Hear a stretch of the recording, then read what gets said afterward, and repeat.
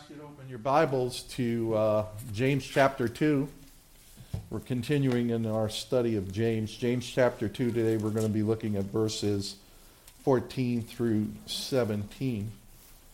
But before we jump into our scripture text, I'll just share with you a story that happened to me about 2 weeks ago.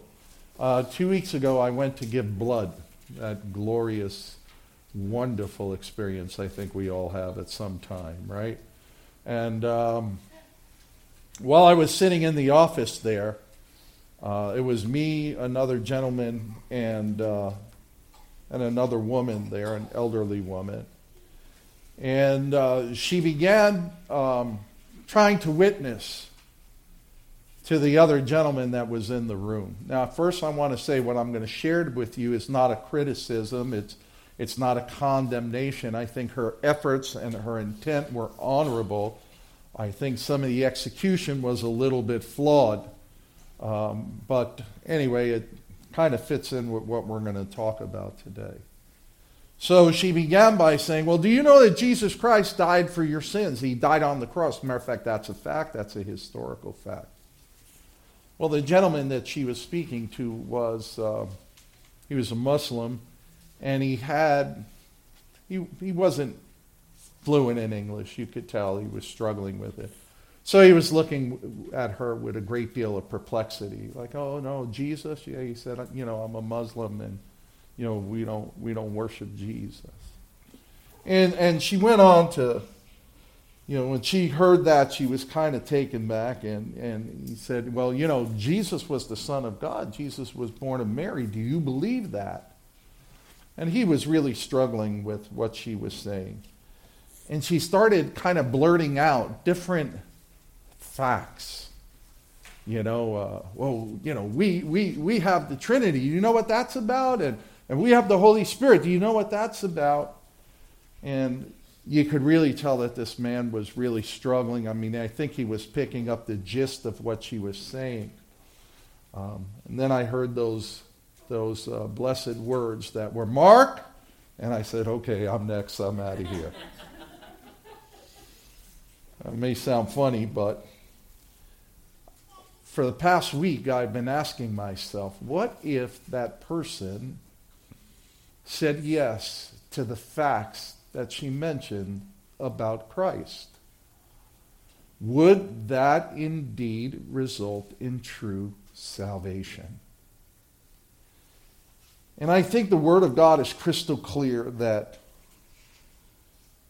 salvation isn't just merely acknowledging a certain amount of facts about Christ, a certain amount of historical facts about Christ. That saving faith goes so much further than that. And I lament because I know that on that great day, that there is going to be a multitude of people who are going to find themselves on the wrong side of eternity, but yet agreed to all of the facts concerning Jesus Christ. Many today profess a belief in Jesus Christ, but they do not obey, nor do they follow Christ. Listen, the words of Jesus himself in Matthew 7:21, he said, many shall in that day say to me, Lord, Lord, did we not do this? Did we do not do that? And the Lord's response is, depart from me. As a matter of fact, in 7:21, he says, not everyone who says to me, Lord, Lord, shall enter the kingdom of heaven, but he that does the will of my Father in heaven. In this next section of James chapter 2, James is going to show us the difference between genuine saving faith and the mere profession of faith. And we're going to talk a lot about this. He'll show us the relationship between faith and works so that we will know what saving faith looks like. I've said this from the very beginning. The whole epistle of James is about faith, and James sets forth various tests so that the believers would know what true saving faith would look like. Now, I personally believe, this is my personal belief, but I personally believe this is one of the most critical concepts. This is one of the most critical doctrines in all of the Bible. This is essential. Absolutely essential. What could be more important than knowing what the Scripture says about living an active faith? Biblical faith. Faith in Christ. Faith that saves. So my encouragement is that we would be people that would have ears to hear what the Spirit would have to say to us regarding this very, very significant passage of Scripture. Now in the second half of James, chapter 2, verses 14 to 26, I outline it as follows. James deals with first a mere profession of faith. And we see that in verse 14, and we're going to look at that today. James then talks about what is dead faith in verses 15 to 17.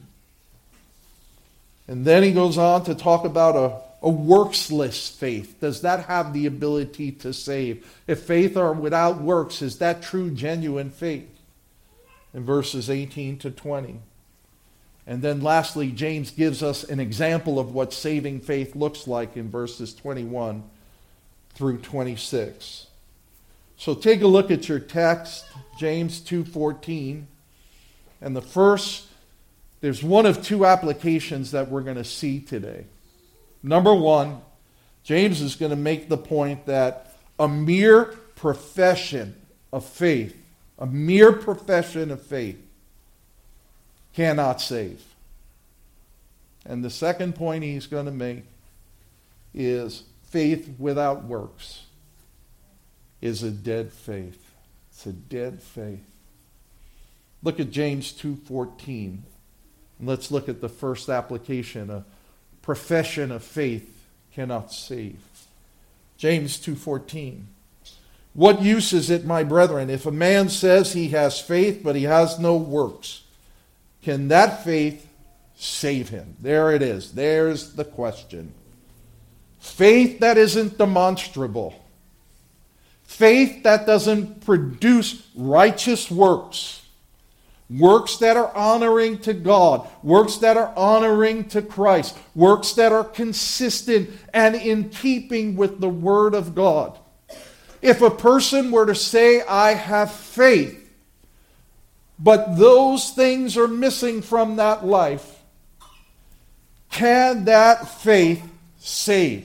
Is that saving faith? You know, the modern gospel being preached across this nation today offers everything. It offers everything. But it costs nothing. Many preach and confess a Christless, cost-free Christianity. We love to hear of God's forgiveness of sin. We love that. We got the ticket out of hell. God's forgiveness of sin. We love to hear about His riches available. Oh, my God shall supply all of your needs according to His riches and glory. We talk about power. We talk about victory. We talk about that I am more than an overcomer through Him who loves us so. And yet what do we see? We see a church that is growing increasingly weaker. Drawing further and further away from Christ. Professions that do not demonstrate the saving power of the gospel. James is going to make the point, and I do concur, is not genuine salvation. So the first thing we have to ask ourselves is, how is saving faith demonstrated? About 50, 60 years ago, 70 years ago, a little bit more, the gospel went from, hey, repent and turn from your sins and turn to Christ, to make a decision for Christ. We took repentance and we put it on the shelf. And more you heard about make a decision, make a decision. It's time you make a decision for Christ. The gospel was treated as if it were any other decision that you have to make in life. And we heard not of the amazing work of what God does. We forgot to talk about the drawing power of the Holy Spirit. We forgot to talk about the conviction of the Holy Spirit. We forgot to mention the need for repentance and to turn from your sin and to turn to Christ. We don't talk too much about sanctification and God making you holy. Salvation more and more became a decision, and that decision was to ensure that you weren't going to hell. When Jesus met Nicodemus secretly by night in John chapter 3, Nicodemus, having seen that Jesus' works had to be from God, he said, "You must be a prophet of God. No man can do those works that you do." What did Jesus say? Hey, if you don't want to go to hell, believe certain facts about me. He said, unless a man be born again, he cannot enter the kingdom of heaven. Unless a man be born again, unless he's born from above, unless it was a work of God that took place in his life, well, that is the thing that is going to change someone. That is the thing that will ensure salvation. How is saving faith demonstrated?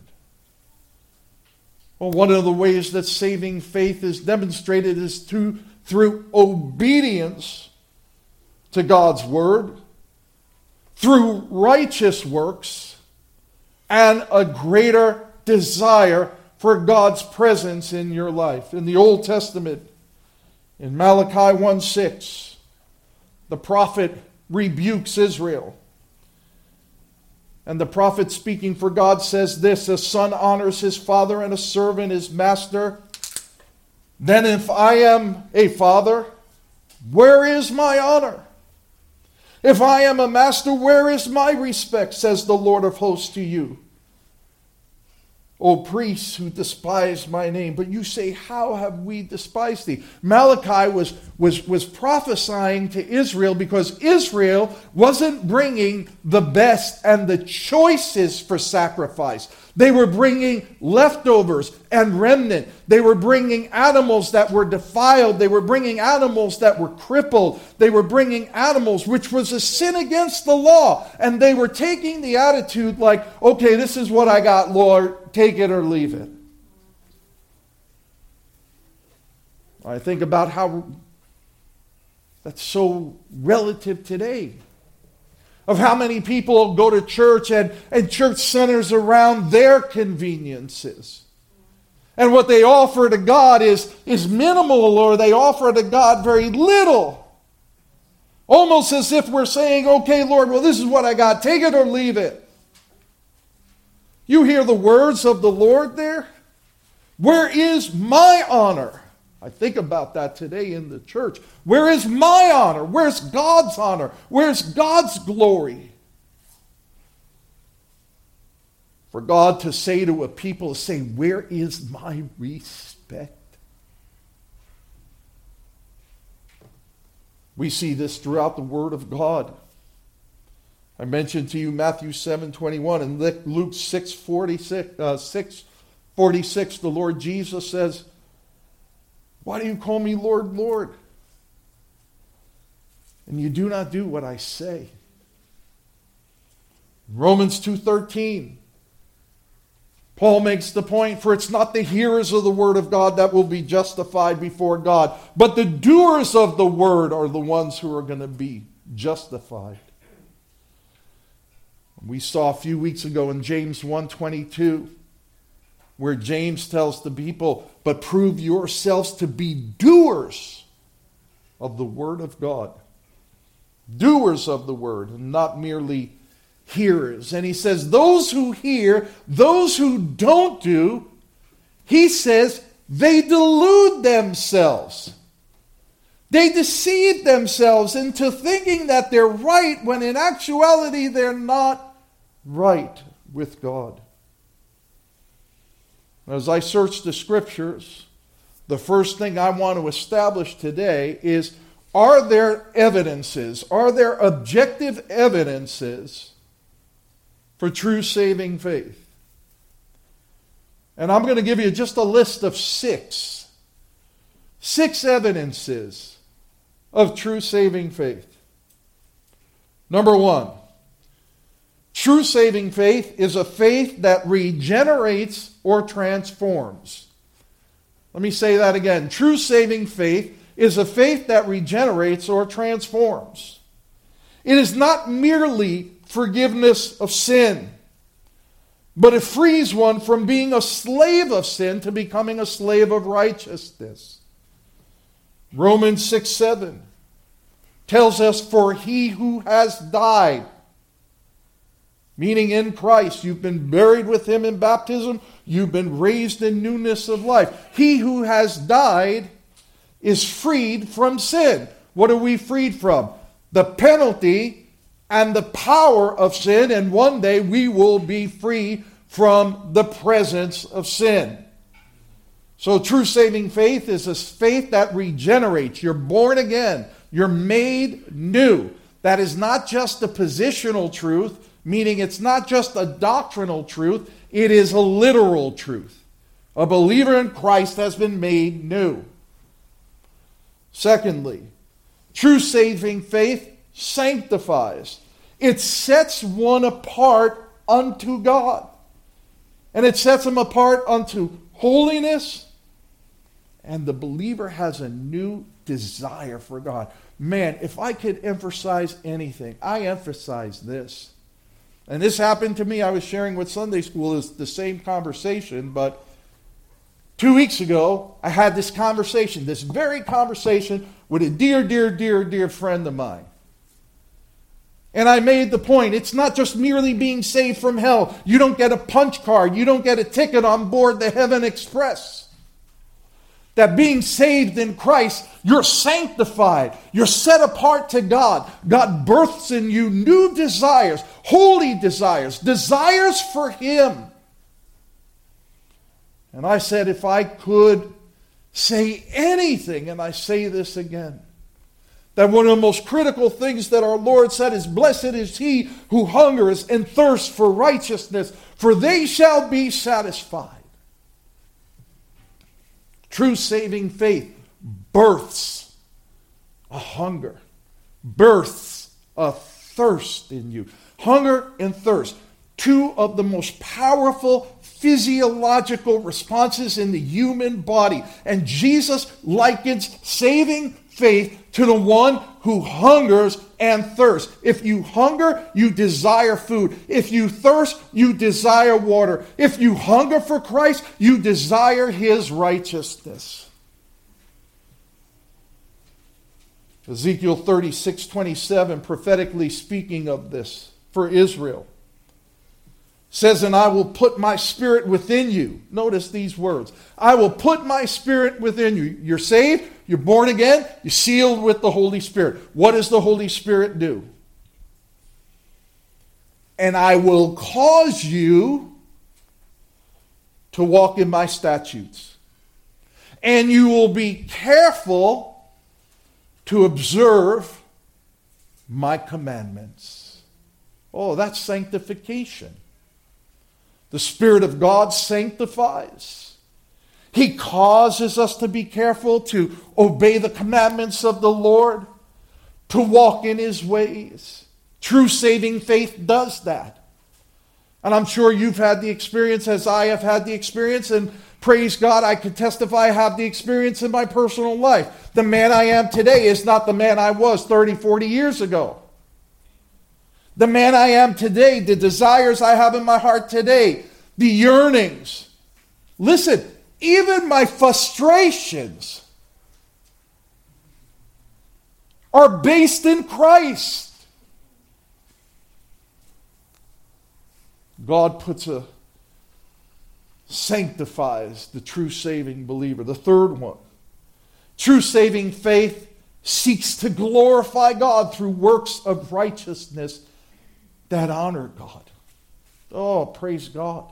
True saving faith seeks to glorify God. It is no longer I who live, Paul says in Galatians 2:20. I have been crucified with Christ. And the life I live by faith in the Son of God who gave himself for me and died for me. It is no longer me. My glory is irrelevant. Now, we're going to contend with this issue all of our lives as believers. There are going to be many times we think, as Jason prayed, and he prayed rightly, as Jason prayed, there are so many times we think we're doing God's will, when in actuality we're not doing God's will, we may be doing our own will. We will contend with that.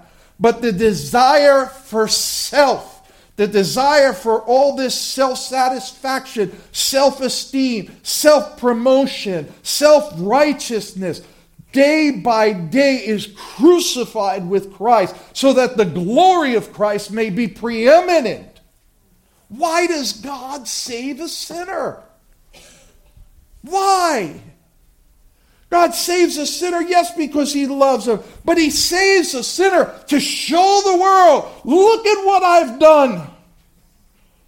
You've had those experiences where you hear these great testimonies of people that come up, I was a hitman and a drug dealer and all this other different stuff. I used to sit in church when they used to bring in these special speakers and used to listen to their testimonies. And boy, they brought in some people that had some past, man. And I used to sit up there as a teenager and as a young adult, and I go, man, but that's not my testimony. I'm not that bad. Maybe I should go out and become bad, and then this way I'll get saved and I'll have a great testimony and people will listen to me.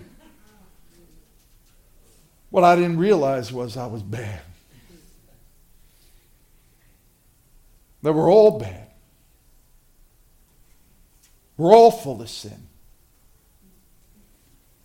That self is the thing that drives us. Good friend of my father's, Pastor Clarence Sexton. He's the head of Crown College in Tennessee. Made this great statement that stayed with me. He goes, there's something awful within human beings.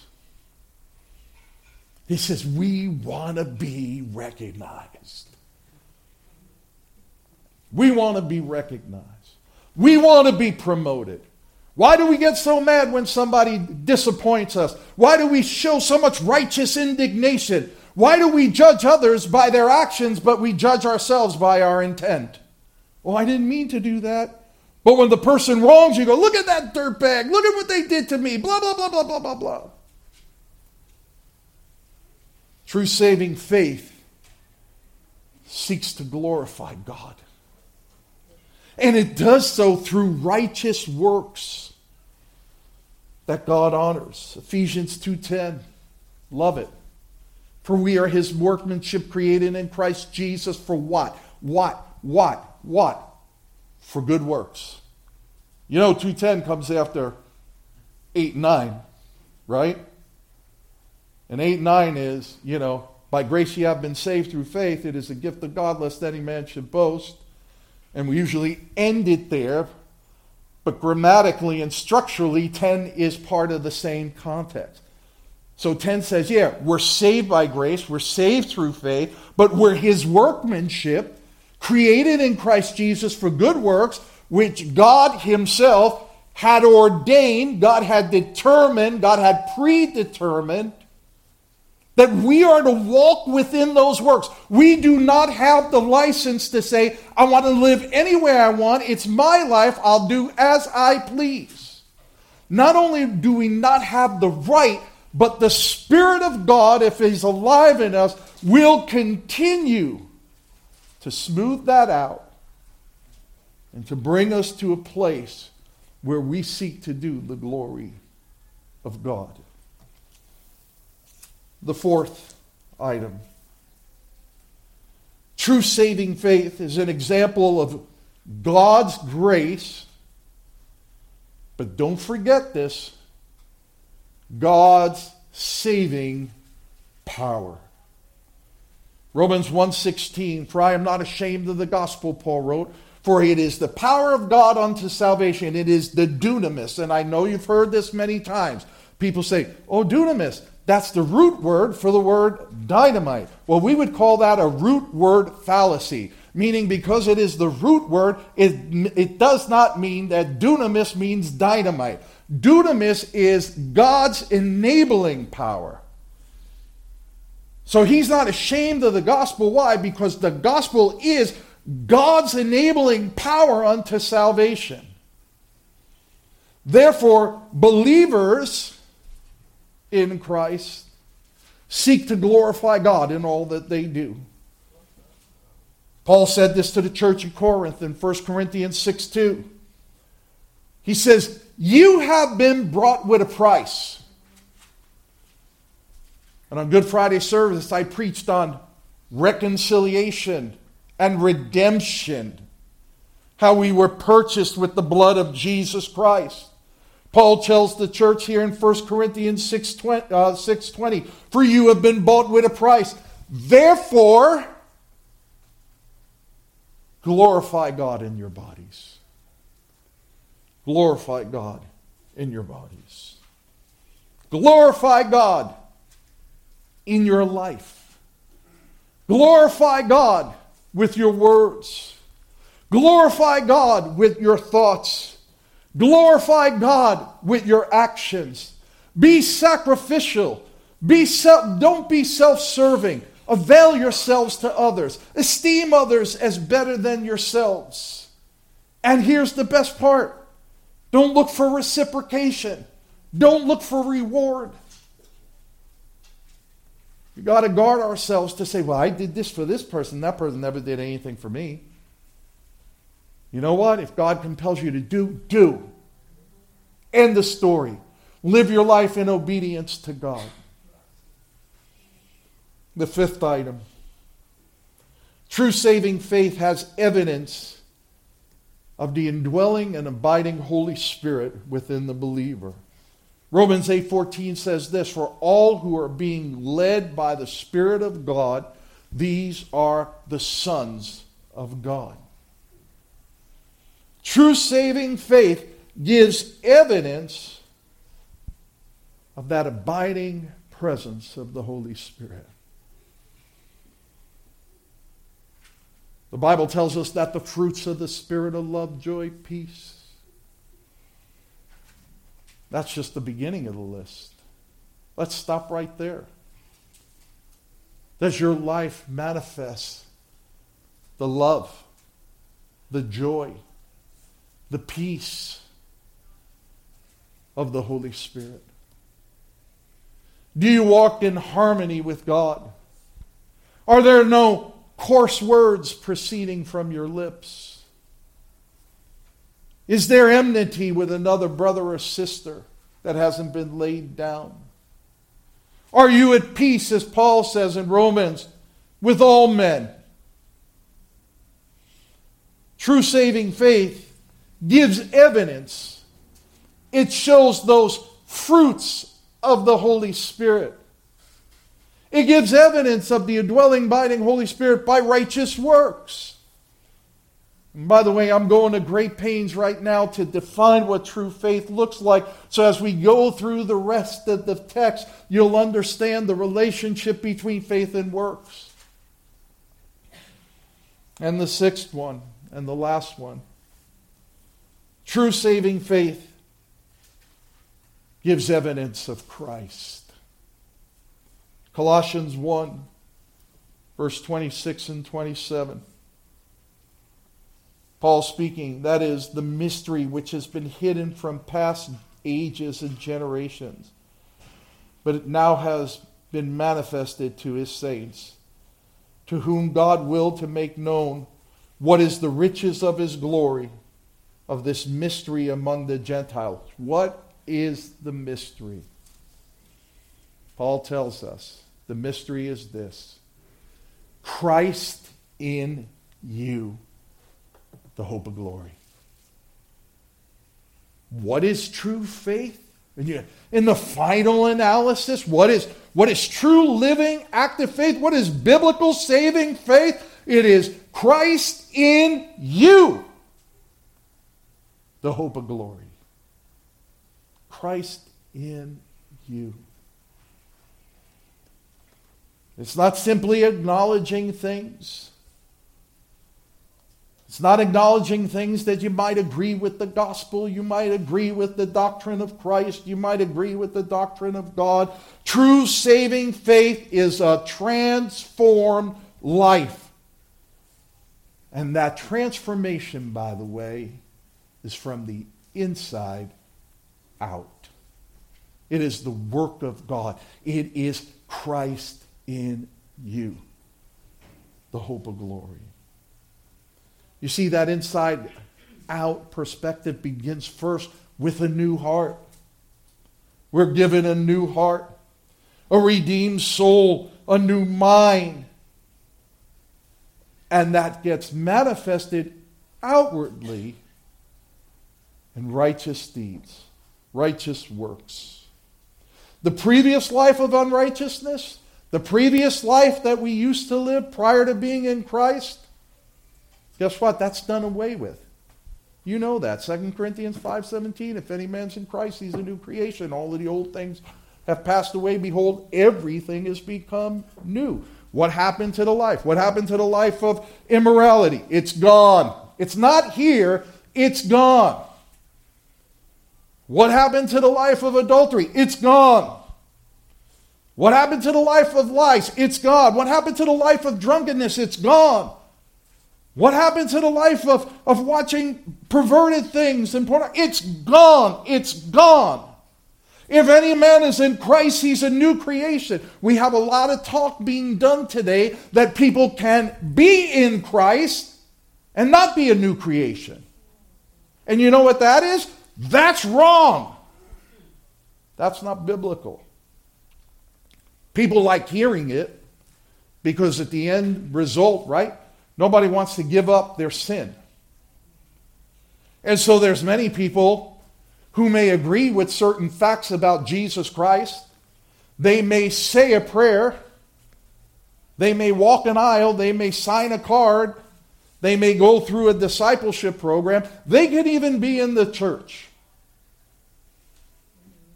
And then we say, oh, they've grown cold. Oh, he's backslidden. She's backslidden. And 1 month turns to a year, and a year turns to 5, and 5 turns to 10. And then when tragedy comes in that person's life, they'll make a statement like, well, I was saved about 10 years ago. And, I said the sinner's prayer, and, I went through this. I was baptized. But there's no evidence.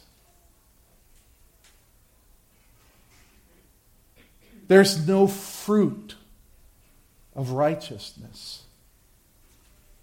There's no fruit of the Holy Spirit. Jesus made this statement. He said, a good tree doesn't produce bad fruit. Now, I'm not the most educated person in the world.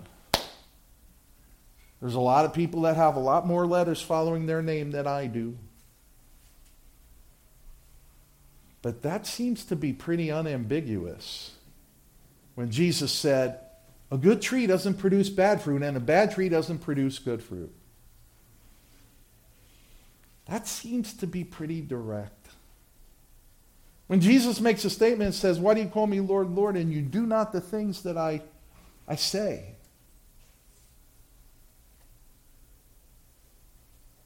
True saving faith changes everything. It is the game changer. And God has saved every single believer, everyone who has come to faith in Jesus Christ. He has saved every one of us so that His glory would be on display in the world. You may say, Pastor, I'm a housewife. How do I show the glory of God? Or I'm not in an influential place. Or I get terrified to speak in public. Or I can't walk up to someone and say, hey, do you want to know about Jesus? each and every one of us have been saved by the enabling power of God to declare God's glory in a sinful and a wicked world. Listen, there is a very real danger to empty professions of faith. You hear me? There's a danger to that. Samuel Chadwick, great English preacher from the end of the 1800s to the early 1900s, wrote this quote that caught me. He says, "A religion of mere emotion and sensationalism is the most terrible of all curses that can come upon any people." Listen to these next words. "The absence of reality is sad enough, but the aggravation of a pretense is a deadly sin."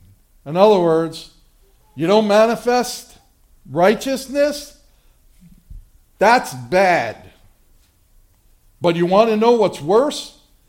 Pretending that you are in Christ. In James 2:14, James poses a question based on the thought that if a person makes a profession of faith, but he does not live that faith through righteous work, does that faith save him? That's the question that James is asking here in 2:14. And we're going to see that James' answer, by the way, is rather emphatic. James' answer is no. A mere profession of faith cannot save. And he begins by saying, if a man says, and James is not saying that the person is saved, but he's referring to their claim of salvation. That's what he's referring to. If a man says, and James establishes that we are dealing with just that. It's a profession. So what does the person in 2:14 say? Hey, I have faith. That's what they're saying. But notice James goes on to say, but has no works. Has no works. And that is the context. I have faith, but I'm devoid of works. How would we call that in our church? I'm a Christian, I'm saved, but there's no demonstration of righteousness in that person's life.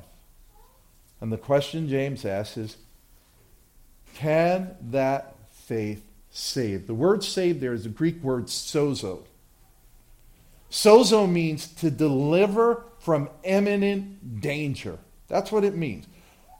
Deliver from imminent danger. It's used principally of God rescuing believers from sin. That's the question. Can that faith deliver the believer from sin? Does it have the ability?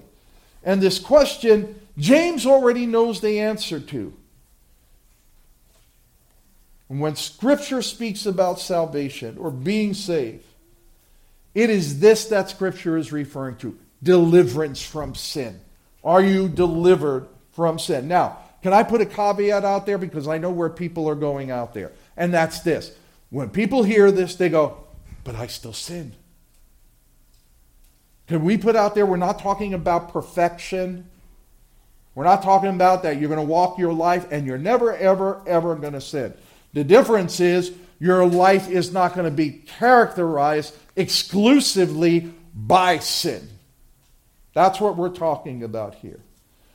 Romans 6:6 says this about salvation. Knowing that our old self was crucified with him and that our body of sin might be done away with, that we should no longer be slaves to sin. The believer is no longer a slave to sin. Romans chapter 6 goes on and says that the believer becomes a slave of righteousness.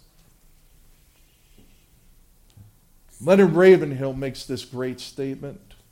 By the way, read The Dead Guys. Can I encourage you to do that? Read the dead guys. Read the guys that are gone and all we have are their books. Leonard Ravenhill says this, and this really resonated with me. There are three persons living in each of us. One is the one we think we are. The one is the one we think we are. The other is the one people think we are. And the third is the one that God knows we are. I looked at that and I said, here, that's interesting. The first person, the one we think we are. That's the intellectual. That's the mind, right? We think we are something. The second one, the one other people think we are, that's the perceptual. They look at us perceptually and they perceive us to be this. But the most fearful one is the third one. It's the one who God knows we are. And you know what that is? That's the truthful. That's the unvarnished truth. Listen, Jeremiah 17, 9 and 10, you don't even have to look it up. I pray that if you know anything about the Bible, you know this verse. For the heart is deceitful and wicked above all else. Who can know it? Verse 10, for I, the Lord, know the heart, and I render to all men according to their deeds. Chilling. That's chilling. That God knows my heart, that God knows the secret things of my heart, that God knows the intentions, the motivations, the thoughts that I've had in private and the thoughts that I've had in secret. The story of my heart is similar to the story of your heart. And that story is this: it's not good. True faith in Jesus Christ transcends the believer from the intellectual. It transcends them from the intellectual belief. It transcends them from religious traditionalism and formalism. And it reaches the darkest heart.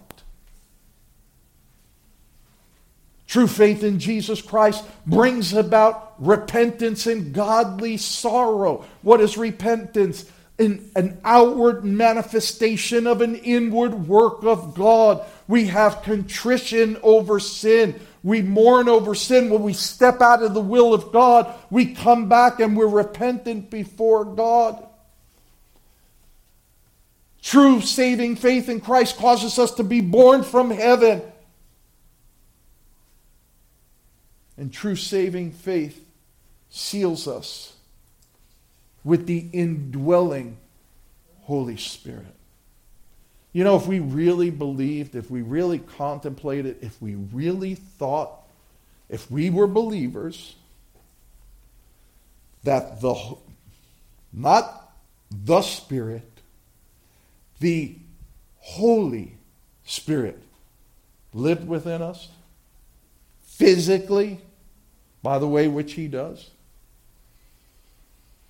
we wouldn't do half the things we do.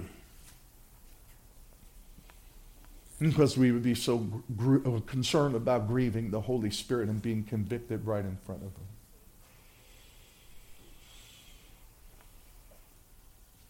Let's talk about faith without works. Verses 15 and 16. See if I could do this in less than 8 minutes. Verse 15 and 16, if a brother or sister is without clothing and need of daily food, and one of you says to them, go in peace, be warmed and be filled, and yet you not give them what is necessary for their body, what use is that? To illustrate this issue of the relationship between faith without works, James uses an example, a hypothetical situation of a person that's in need, and this is a person in the church. It's a brother or a sister in the church. And the condition is genuine. The condition is visible. Everybody could see that this respective person has a need. And that need needs to be met. How is one's faith demonstrated? How is the redeeming power of God demonstrated? How is the enabling power of God demonstrated? This is what James is driving to. if instead of responding to a brother or sister in their need, we say to them, we wish them God's blessing. Hey, pray all's well. But we do not respond. How does that show the love of God? Listen, Isaiah the prophet, we read this in our scripture reading. Isaiah the prophet admonished Judah about their lack of concern for those who had needs while they went on fasting and worshiping God. And as we read in our scripture text this morning in Isaiah 58, verses 6 and 7, listen to the words of Isaiah the prophet. Is this not the fast which I choose? This is God speaking. To loosen the bonds of wickedness, to undo the bands of the yoke, to let the oppressed go free and to break every yoke? Is it not to divide your bread with the hungry and bring the homeless poor into your house when you see the naked to cover him and not to hide yourself from your own flesh? Now don't mix what I'm trying to say. This is not about moralism. There are many altruistic, good-meaning people throughout the earth that feed the hungry and do the homeless. It's not about that. It's about living your faith, living an active faith. God has commanded us, especially in the church, to take care of one another. This is the point. And we see this in the New Testament as well. 1 John 3:12 says this, we know love by this, that he laid down his life for us, and we ought to lay down our lives for the brethren. But whoever has the world's goods, listen to these words, whoever has the world's goods and beholds his brother in need and closes his heart against him, how does the love of God abide in him? Little children, let us not love with word or with tongue, but in deed and in truth. Simply put, living, abiding, active faith produces works of righteousness that glorify God and are keeping with our salvation. As a matter of fact, in verse 17, James says this. Going back now, he's referring to that illustration. James says this. Even so, faith, if it has no works, is dead, being by itself. That word dead is the Greek word nekros. You hear it when we say a person has a necrosis. That means their flesh is dying, right? There's irreversible death in the flesh. And it literally means that which lacks life. That which lacks life. So what is he saying here? He's saying if you don't have the evidences, if this is the consistency of your life, if nowhere in your life is the glory of God, nowhere are the evidences or the fruits of the Holy Spirit being demonstrated, then that kind of faith is a dead faith. And the sad thing is, over the last 70, 80 years, we've talked about a faith that says if you pray this prayer, if you do this thing, you're in. That's it. As a matter of fact, some of the famous preachers have gone on to say, hey, you could go and be a total atheist. As long as you said that prayer, you're in. You're in. You're saved. That's blasphemy. That's not the word of God.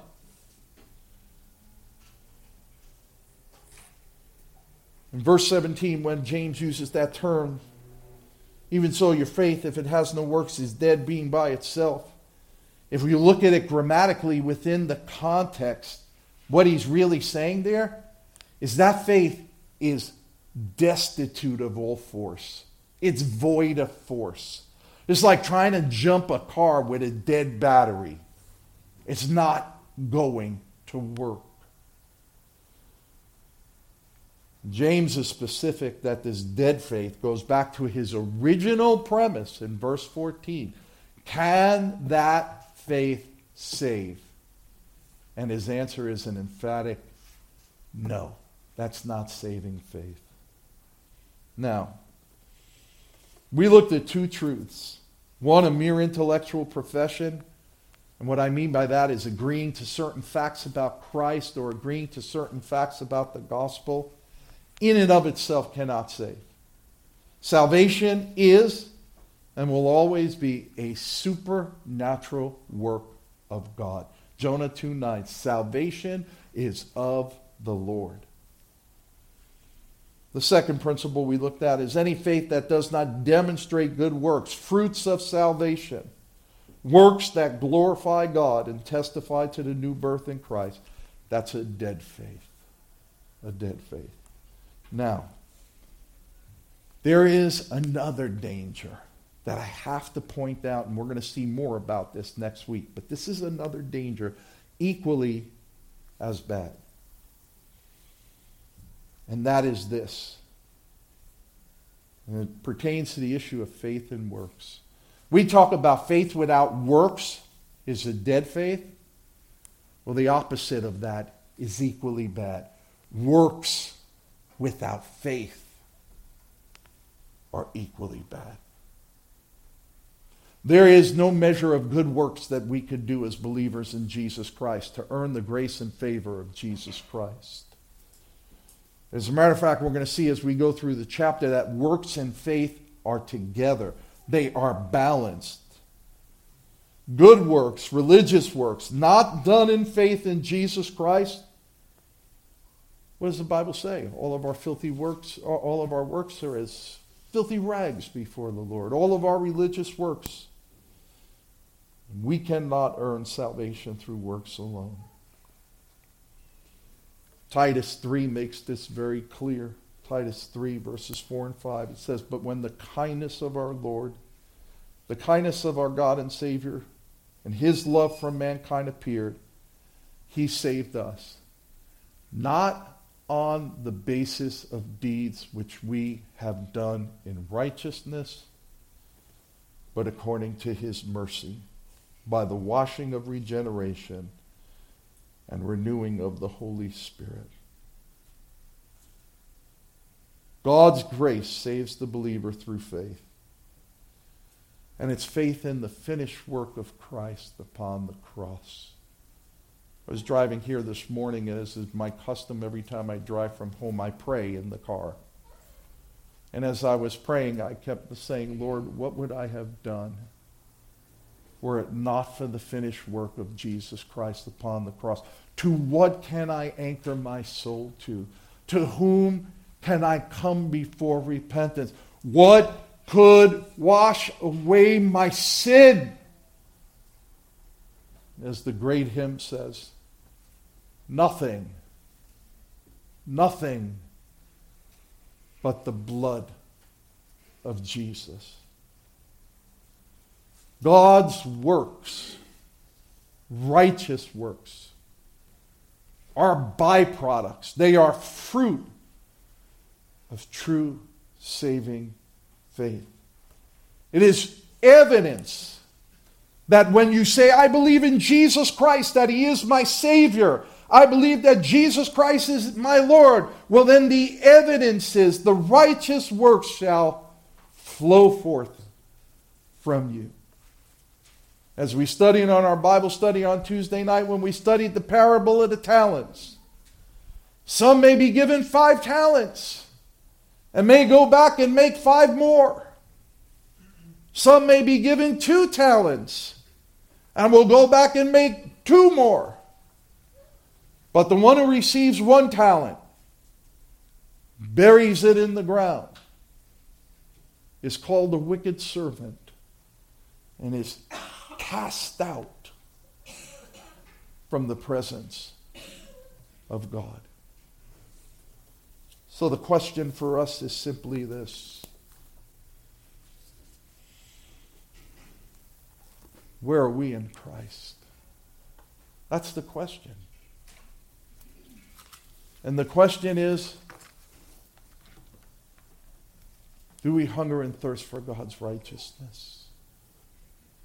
Is Christ our greatest affection and our greatest joy? Do we live a life that desires to please him and Christ is preeminent in our lives and everything else is secondary? Or are we on the throne of our lives? Are we the king of our castle? Are we the captain of our soul and the master of our fate? Do I come first before I seek to please God?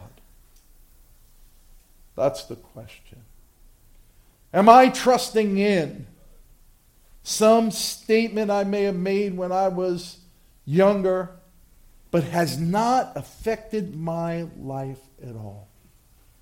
Am I a Christian because my mom and my dad are Christians and I was raised in the church? Or am I a believer in Christ because I've come to the cross in repentance, in faith? No one will be saved apart from Christ. No one. Jesus said in John 14:6, I am the way, the truth, and the life. No man cometh unto the Father but by me. Let me roll that back a little. No one will come to me because my mother, my father, my grandfather, sister, brother, uncles, aunts are all Christians. No one will come to the Father because I trusted in a particular church. No one will come to the Father because I said a prayer or I recited a mechanical process. No one will come to the Father because I have the Bible memorized from Genesis 1 till the end. You must come through the blood of Jesus Christ and Jesus Christ only. And if you haven't done so, I beg you. I literally beg you. Will you stop trusting anything else that you've been trusting, whether it's that prayer, whether it's your mom and dad, whether it has been something in your past? And will you throw yourself completely and wholly upon the mercy of God and trust in His sacrifice that atones for sin? And cry out to God and say, God, have mercy on me, a sinner. Let's bow our heads in a word of prayer.